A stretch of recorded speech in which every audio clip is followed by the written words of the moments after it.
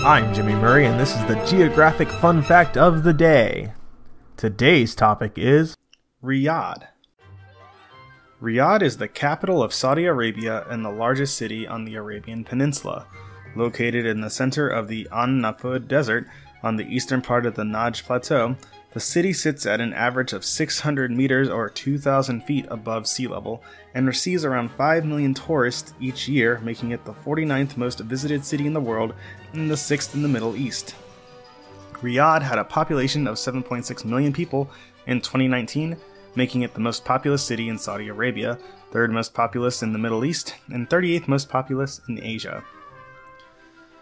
The first mentioning of the city by the name Riyadh was in 1590 by an early Arab chronicler. In 1737, Dihem ibn Dawas, who was from the neighboring Manfuha, settled in and took control of the city.